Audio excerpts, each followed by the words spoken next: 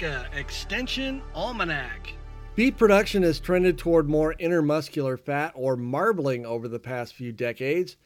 Nebraska Extension educator Connor Biehler talks about how grading and other production techniques lead to a more consumer-attractive product. So importance really starts even before that animal is born. We have certain breeds that we call British breeds, which are Angus and Hereford cattle that are known a little more for producing a little better carcass. And those Angus cattle have more marbling potential. And then we also have continental breeds that are more known for being heavily muscled. So we use the hybrid vigor of the British cattle and the continental cattle, and we produce a heavier muscled animal that has a higher quality carcass. So genetics really play a big part in this. More Coriani type cattle are going to be thinner. Their steaks are going to be smaller, and they're not going to have quite the palatability just on a leaner carcass. Diet does create a variability in how that animal is going to finish. You can have two animals that are exactly the same, put them on separate diets, and the amount of time that it's going to take them to finish is going to vary.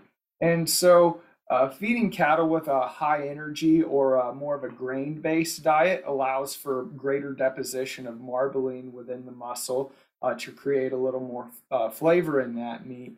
But more forage-based diets may not allow for that marbling deposition and cause a lower average daily rate of gain. So this is going to make them finish a little slower, take a little longer to reach their terminal endpoint. And so an older animal at the time of harvest is going to equate to a lower quality graded product. Another thing with lower energy or higher forage-based diets is that they're going to have higher levels of beta carotene in them. And that's found in a lot of grasses, and this is going to give the fat a yellow colored tint. This isn't any safety concern. However, visual appeal to consumers is something that they hold in high regard.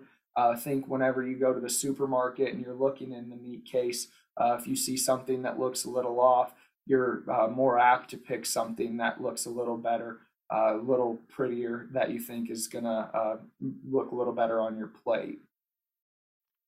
Throughout the life of that animal, we need to ensure that we reduce stress as much as we possibly can, especially leading up to harvest. There's pH changes that go on in the muscle, and it starts at about a 7 whenever that animal is living, and then it falls in between about a 5.4 to a 5.8 just after the animal is harvested. So for this, we need to make sure that we keep these animals in low stress, because if they do get stressed out, whether that's being worked into the harvesting facility, if maybe they have a bad trip to the harvesting facility in the trailer, or maybe weather actually will also affect the stress of an animal. But all these long-term things can have big impacts on the quality. So if that animal does go through a lot of stress, it causes a depletion of energy source in the muscle. And so your pH already starts to decline. But once that animal is harvested, it doesn't decline how it's supposed to from that 7 to that 5.4. And so it retains moisture, and it kind of gets a purplish red color to it and has a dry, tacky surface. And this is what we call dark cutter. And this is still safe to consume, but the product, like we mentioned earlier, loses its visual appeal and has a shorter shelf life due to just being a more neutral pH. Today's Almanac was a portion taken from a recent Beef Watch podcast offered by Nebraska Extension. To hear the entire interview, go to beef.unl.edu or download from Apple iTunes. For Nebraska Extension Almanac, I'm Brad Mills.